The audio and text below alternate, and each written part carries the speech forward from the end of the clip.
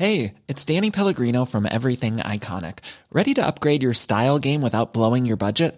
Check out Quince. They've got all the good stuff, shirts and polos, activewear, and fine leather goods, all at 50 to 80% less than other high-end brands. And the best part? They're all about safe, ethical, and responsible manufacturing. Get that luxury vibe without the luxury price tag. Hit up quince.com/upgrade for free shipping and 365-day returns on your next order. That's quince.com/upgrade. Millions of people have lost weight with personalized plans from Noom. Like Evan, who can't stand salads and still lost 50 pounds. Salads generally for most people are the easy button, right? For me, that wasn't an option. I never really was a salad guy. That's just not who I am. But Noom worked for me. Get your personalized plan today at Noom.com. Real Noom user compensated to provide their story. In 4 weeks, the typical Noom user can expect to lose 1 to 2 pounds per week. Individual results may vary.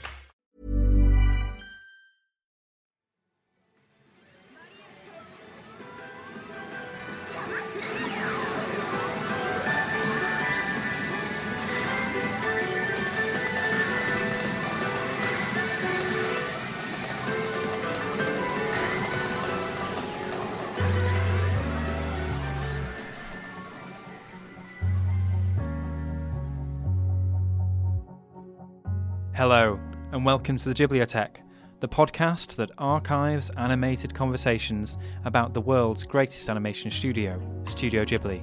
I'm Michael Leader, and I've seen the lot of them. And I'm Jake Cunningham, and I've only just finished my first sketch of them. So join us on our quest to the glorious world of Ghibli.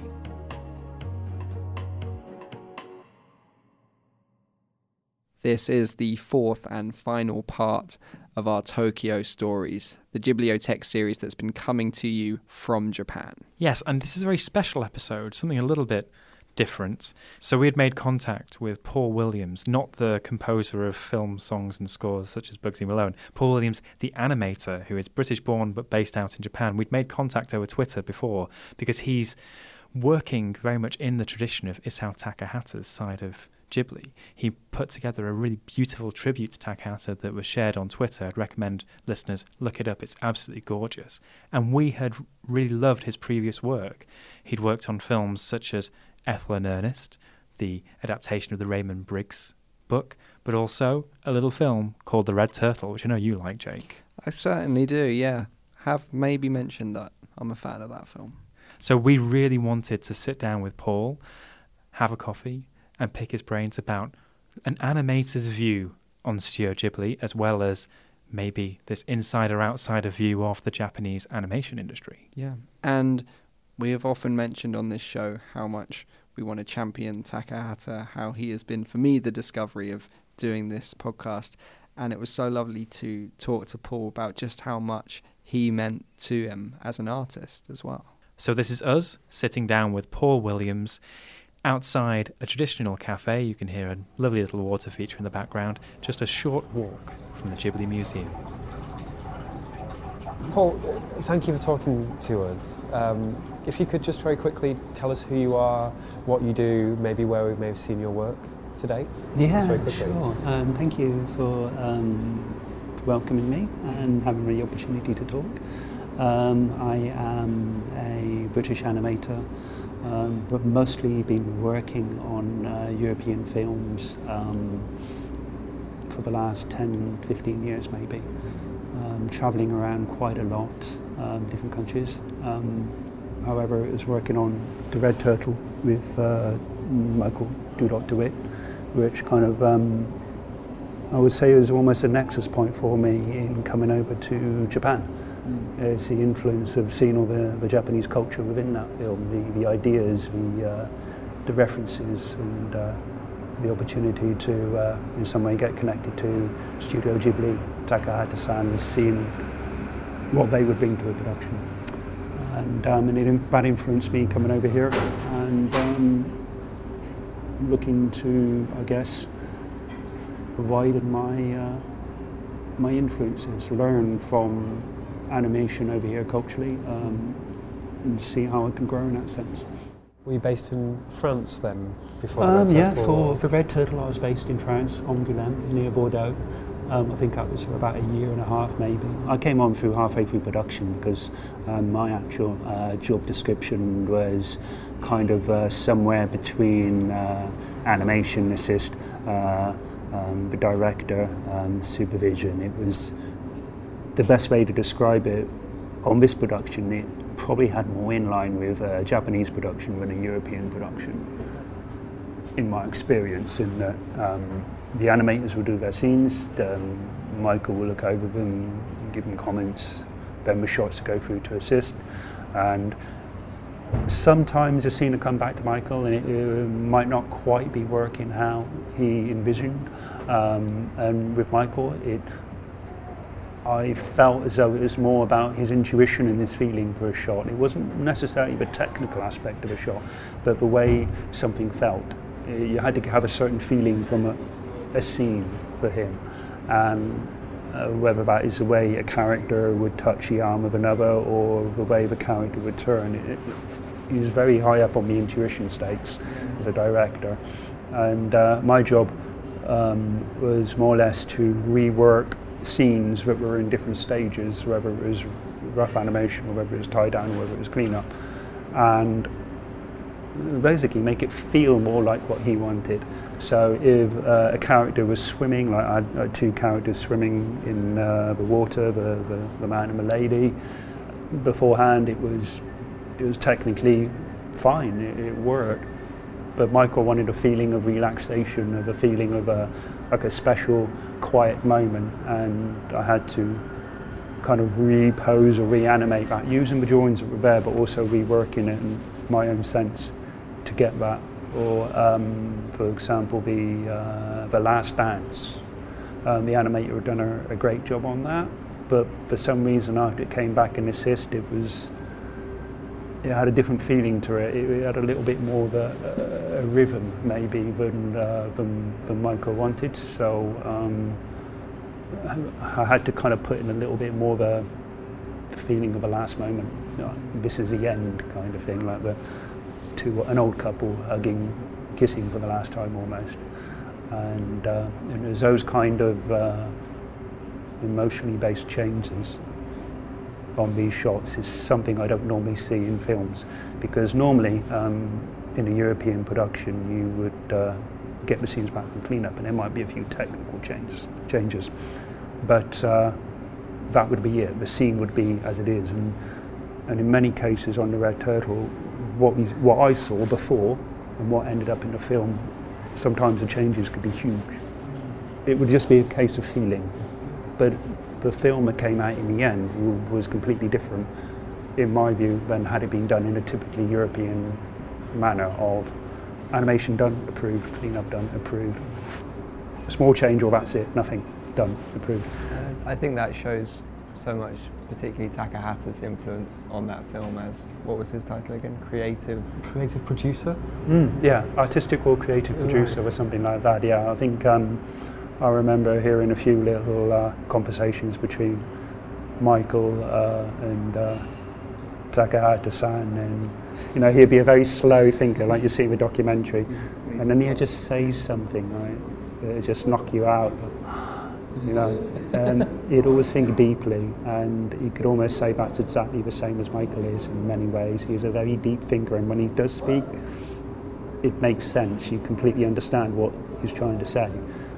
He was the director, and he is the director, yet he gave the artists the feeling of enough creative involvement that you felt personally invested in the shots. So the changes I made from the direction that Michael gave me, it was his changes he wanted, yet I felt as though I was being creative with it, whereas on other productions, if you're being asked to make a change, it's a very technical job, like character walks in, his hand's not touching the doorknob, move his hand over, or character's arm looks weird, fix the arm, or his leg looks weird, fix the leg.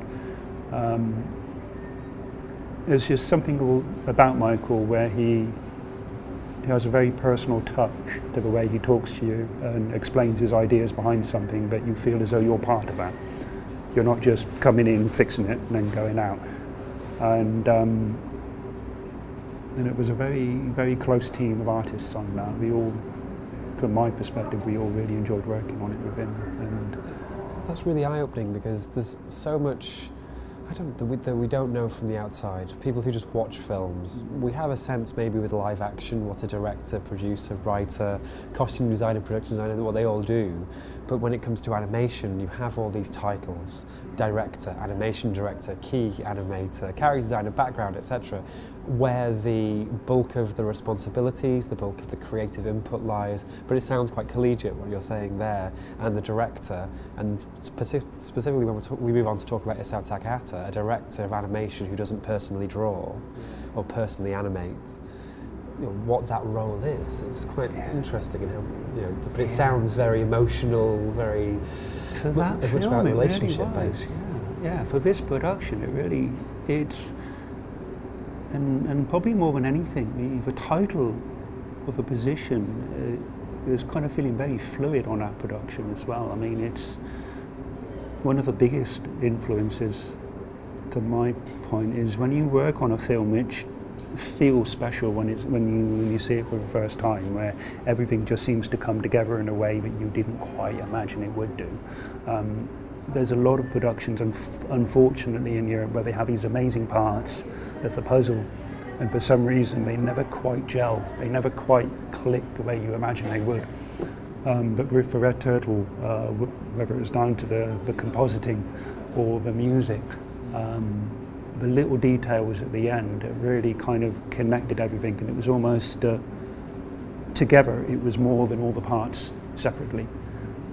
We had great animators, we had great designers, we had great sound artists, you know, effects animators, director, but how he put it all together, it finished up feeling like there was something extra he put in. I don't know where it came from.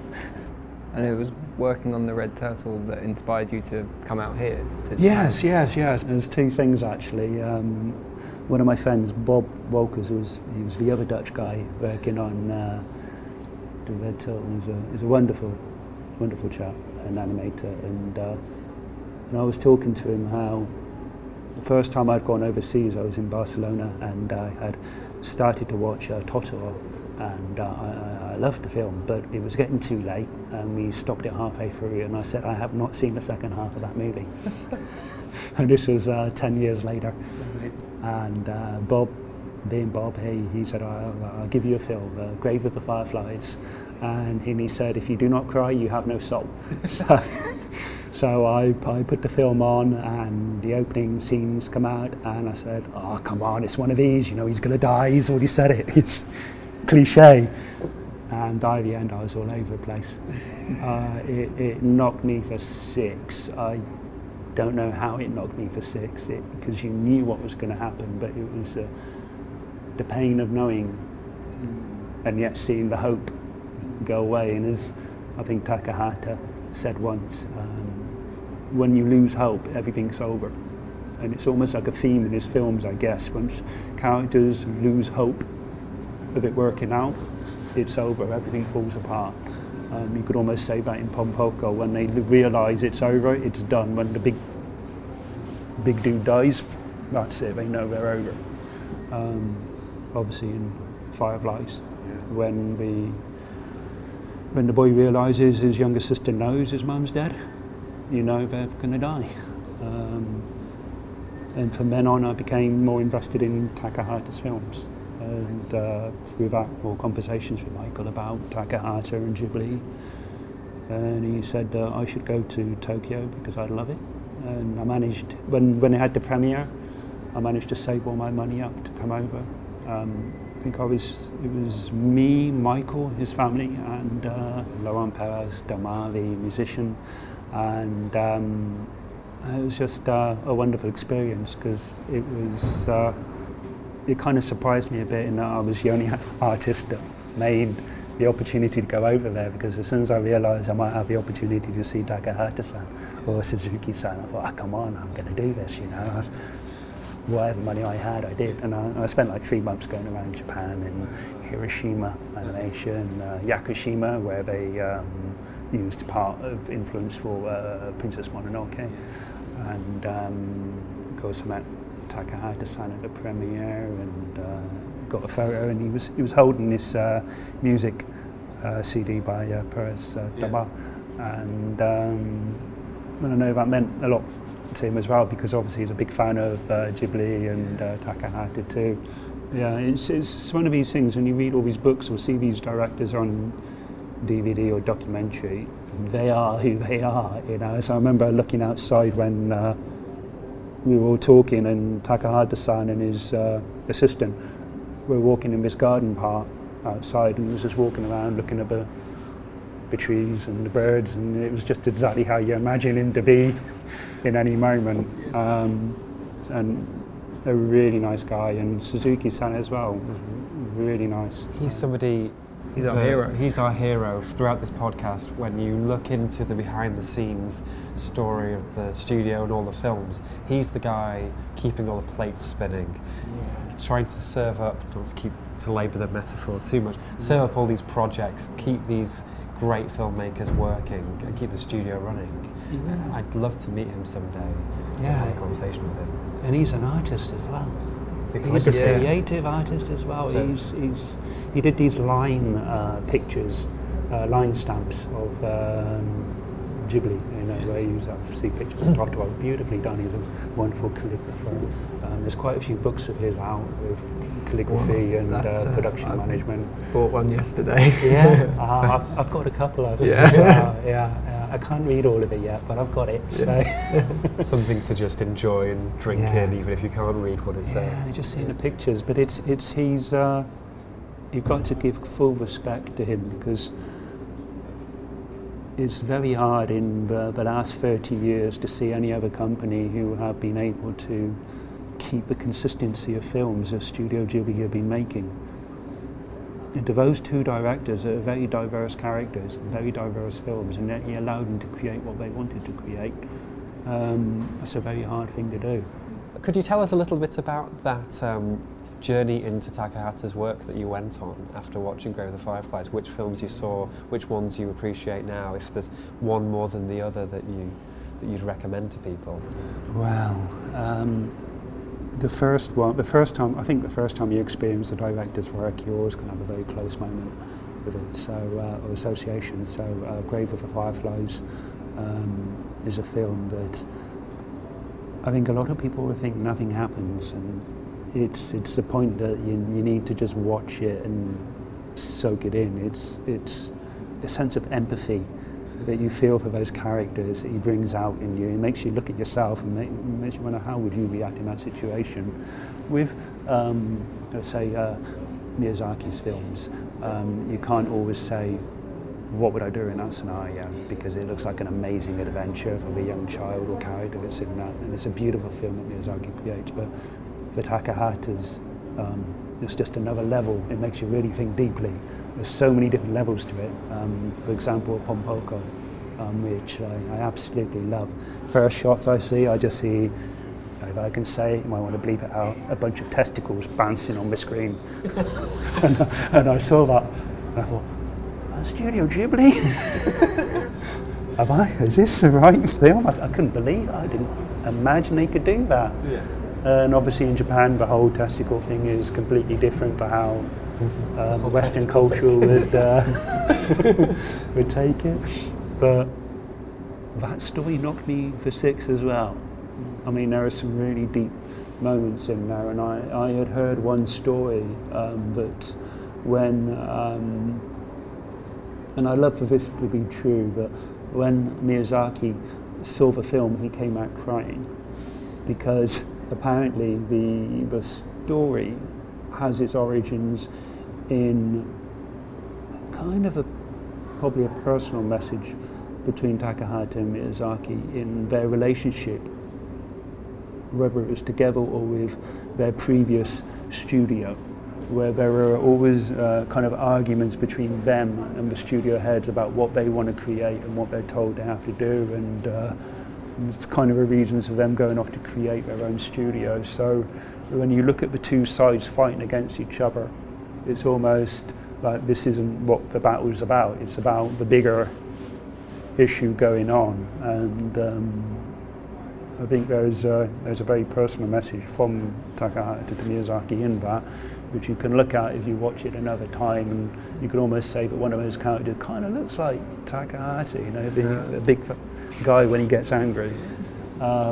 So there's a lot of little personal things you hear, which just sort of add to it.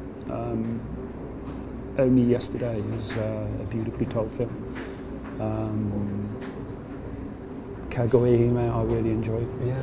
You know, just artistically. That's one where, artistically he's really trying to redefine what feature-length animation could look like. Yeah, and it's, and you could almost say he was kind of doing that throughout most of his films.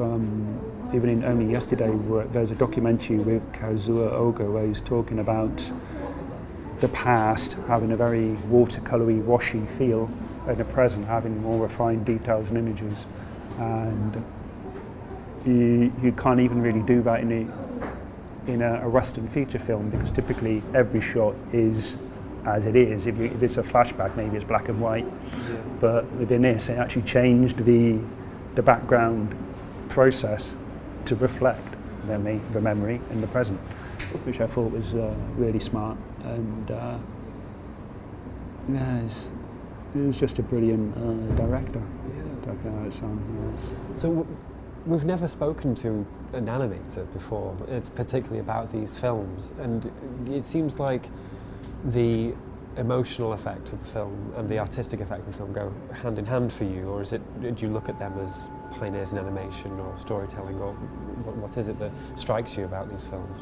Yeah, well, I think that in the last few years there's probably been more examples where my perception might have changed a bit. I would say that the artistic quality and the story, the direction, if you can bring all of that together, it's fantastic. Then you have the perfect piece. Yeah. For example, on The Red Turtle, normally when I'm working on a film, I can spot a mistake, a frame out of place, a pop, something on any film I've worked on, because I remember seeing it when I was working on it. I remember wanting to fix it. I remember, you know, and normally in productions you don't get to fix everything. Something gets through.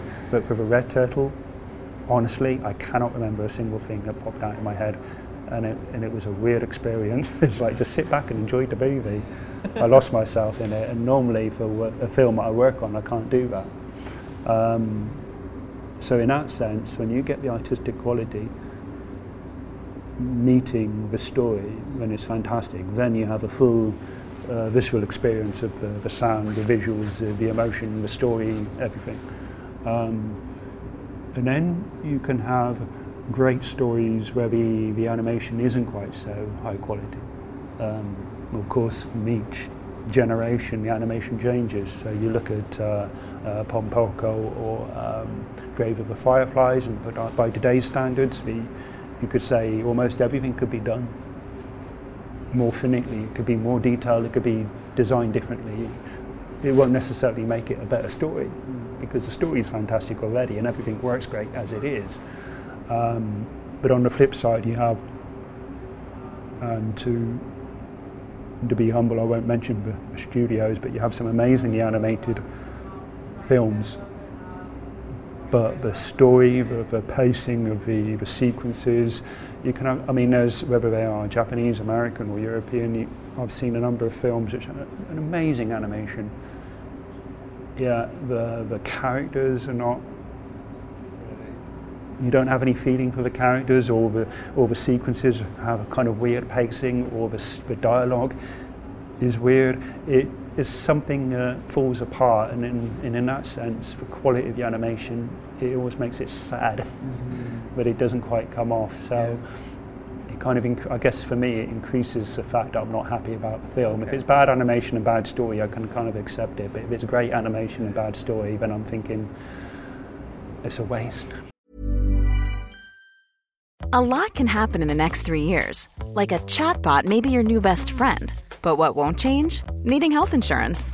United Healthcare Tri-Term Medical Plans are available for these changing times. Underwritten by Golden Rule Insurance Company, they offer budget-friendly, flexible coverage for people who are in between jobs or missed open enrollment. The plans last nearly 3 years in some states, with access to a nationwide network of doctors and hospitals. So for whatever tomorrow brings, United Healthcare Tri-Term Medical Plans may be for you. Learn more at uh1.com. How would you like to look 5 years younger? In a clinical study, people that had volume added with Juvederm Voluma XC in the cheeks perceived themselves as looking 5 years younger at 6 months after treatment. Look younger, feel like you. Add volume for lift and contour in the cheeks with Juvederm Voluma XC. Reverse signs of aging by adding volume to smooth laugh lines with Juvederm Volure XC. For important safety information and to find a licensed specialist, visit Juvederm.com. That's JUVEDERM.com. Not for people with severe allergic reactions, allergies to lidocaine, or the proteins used in Juvederm. Common side effects include injection site redness, swelling, pain, tenderness, firmness, lumps, bumps, bruising, discoloration, or itching. There's a risk of unintentional injection into a blood vessel, which can cause vision abnormalities, blindness, stroke, temporary scabs, or scarring. Talk to a licensed specialist to find out if it's right for you. Ever catch yourself eating the same flavorless dinner 3 days in a row? Dreaming of something better? Well, HelloFresh is your guilt-free dream come true, baby. It's me, Keke Palmer.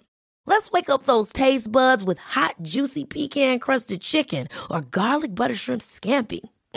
Hello Fresh. Stop dreaming of all the delicious possibilities and dig in at HelloFresh.com. Let's get this dinner party started.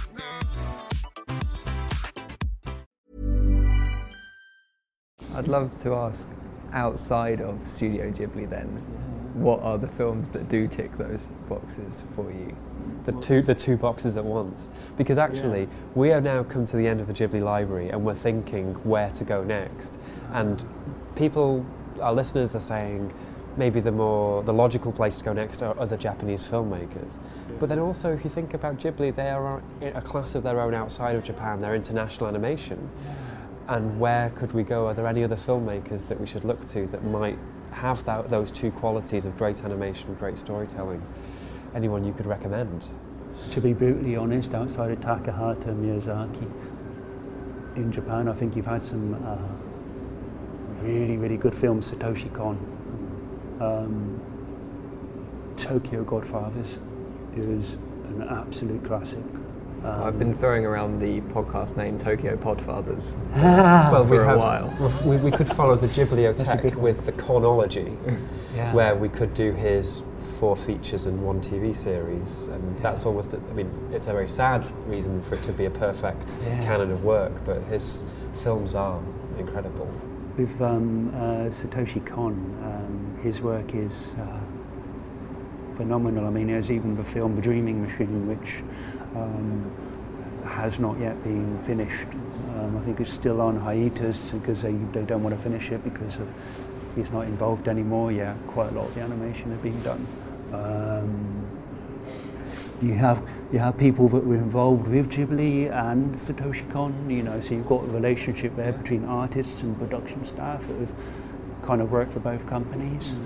Then I would definitely say Satoshi Kon, and I would also say I've been reading Miyazaki's Starting Point and I think Turning Point, maybe, books which are fantastic just to see basically his lectures and see how he changes or his thinking, and he refers to quite a few of the Russian directors and films, looking for the influences that Miyazaki and Takahata look at, which actually goes back to Europe and Russia.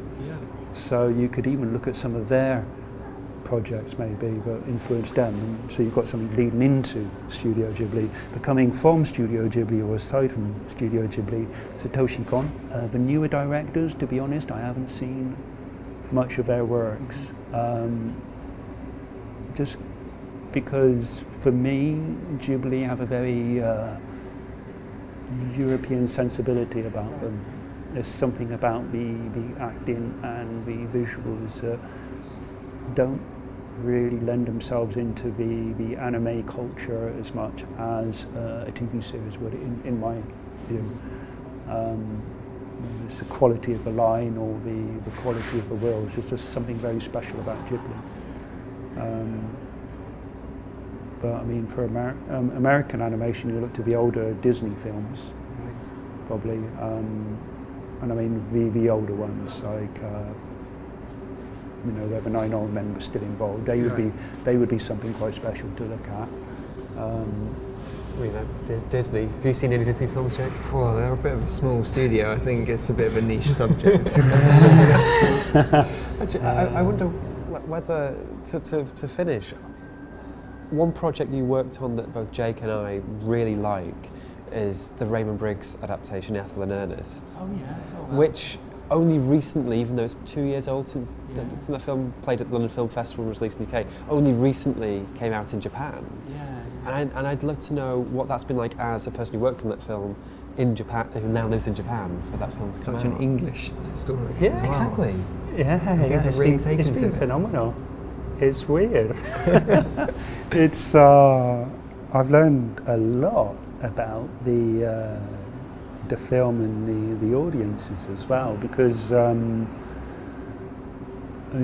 Sanao Katabuchi is another director I should mention. In this corner of the world, he's another director. I've got to say he's one of my favourite directors now. So you've got to be looking at his work definitely. But it links into Ethel and Ernest because for the talk for Ethel and Ernest when it premiered in Japan last year, Camilla Deakin, the producer, and Sanao Katabuchi were given their thoughts on the film and kind of the connections between the two stories, which is basically a person's experience during a tragedy. But the tragedies are in the background. Whereas normally in a film, it's about what happens to the population. In these stories, like Takahata, it's about what happens to the characters. Some big events are happening around, like, for example, in Grave of the Fireflies. In only yesterday, I guess you could say, at the very beginning of the film, the talk was about the problem that every 9-to-5 business salaryman had in Japan, is that their life was just going nowhere almost. And this is a story of a girl getting back into her childhood's dreams and finding who she wants to be. So it was a very personal side to that story. But with Ethel and Ernest, it's beautiful to see that there are so many similarities between Japanese culture and British culture. In the audiences to see it, they could see a lot of their families, their past generations, to see that even though we were on the other side of the world, we were still just normal people with families trying to get through these events. We weren't involved in these events in any great way. We were kind of on the receiving end of it. And Ethel and Ernest show that, much like In This Corner of the World does. And one thing that really kind of surprised me is I had to give a little question and answer talk after one of the screenings in the Iwanami Hall, who believe, double check on this, a famous publishing house in Japan, I think Iwanami Shoten, I think, and a very famous place in theatre and incredibly highly thought of. And yet, Ethel and Ernest was the first hand-drawn film shown there. Yeah. And when you think about all those Ghibli films, all those other foreign films, and they managed to pick Ethel and Ernest as the first 2D feature to show that. Once you make that connection between almost, we're going to say Raymond Briggs and Takahata perhaps, Ethel and Ernest shares something almost with My Neighbours the Yamadas, the sort of observational household relationships between, particularly the scenes, I think, where it's the Raymond Briggs insert character, as he gets older, is like, oh, let me comb your hair before you go to your college and everything, we're meeting your girlfriend for the first time. It's all there. It's that everyday, as you sort of said about Grave of the Fireflies, with Ethel and Ernest, people can say, oh, nothing happens. But so much happens in that entire film, that entire story. You see a whole life, a whole generation before your eyes, growing up and achieving their dream. And the final, it's the way that the film and the book all wrap around in the end is seeing that tree that grew from the pip in the back garden. It's so much wisdom within that. Well, and today at the museum we watched a film about a white humanoid creature being given a fruit or vegetable for a nose and springing to life. And if that's not a double bill with the snowman, I don't know what is. Yeah. Oh, yeah, absolutely wonderful. Paul, thank you so much for spending time with us. It's been a real pleasure talking with you. Thank you so much. It's been wonderful meeting all of you. Thank you. Thanks, Paul. Thank you once more to Paul Williams for sitting down with us and giving us that special insight, the animator's insight into the work of Studio Ghibli. We mentioned up top that you can find an animated tribute to the work of Isao Takahata that Paul made. You can find that on his Twitter account, which is artporu, ARTPORU. And what an ending, really. This is the last of our Tokyo stories. Hopefully we can reboot the series in a couple of years when the theme parks open. We can get back to Japan and make some more of these. But it was an incredible adventure. It really was. And I hope you've all enjoyed listening to the material we've come back with. There is more. There are photos, videos, other treats that you can find at ghibliotech.tumblr.com. And you can keep up with us on Twitter. We're at Ghibliotech.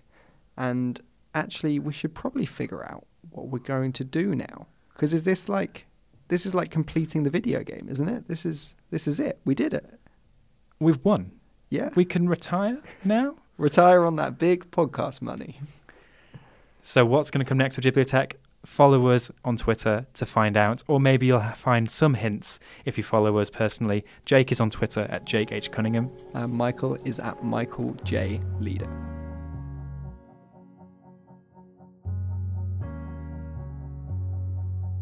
Ghibliotech is a Little Dot Studios production.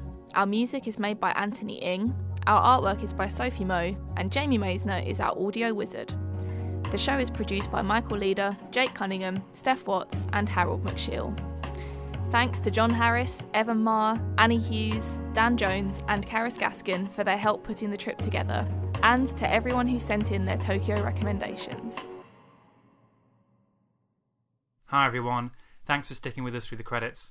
Right now, at the time we're recording, we know it's not too easy to travel or to visit a busy cultural space, so we thought we'd just leave you with a moment to sit in the courtyard at the Ghibli Museum and have a small bit of virtual travel at the end of this episode and at the end of this mini-series. Thank you for listening and stay safe.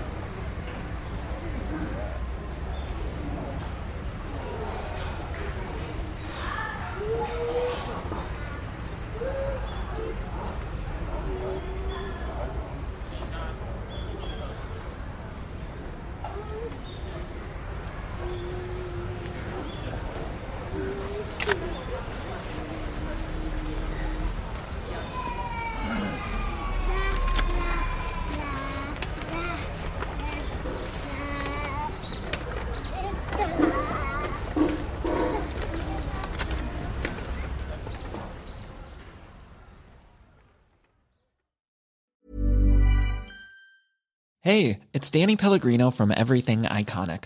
Ready to upgrade your style game without blowing your budget? Check out Quince. They've got all the good stuff, shirts and polos, activewear, and fine leather goods, all at 50 to 80% less than other high-end brands.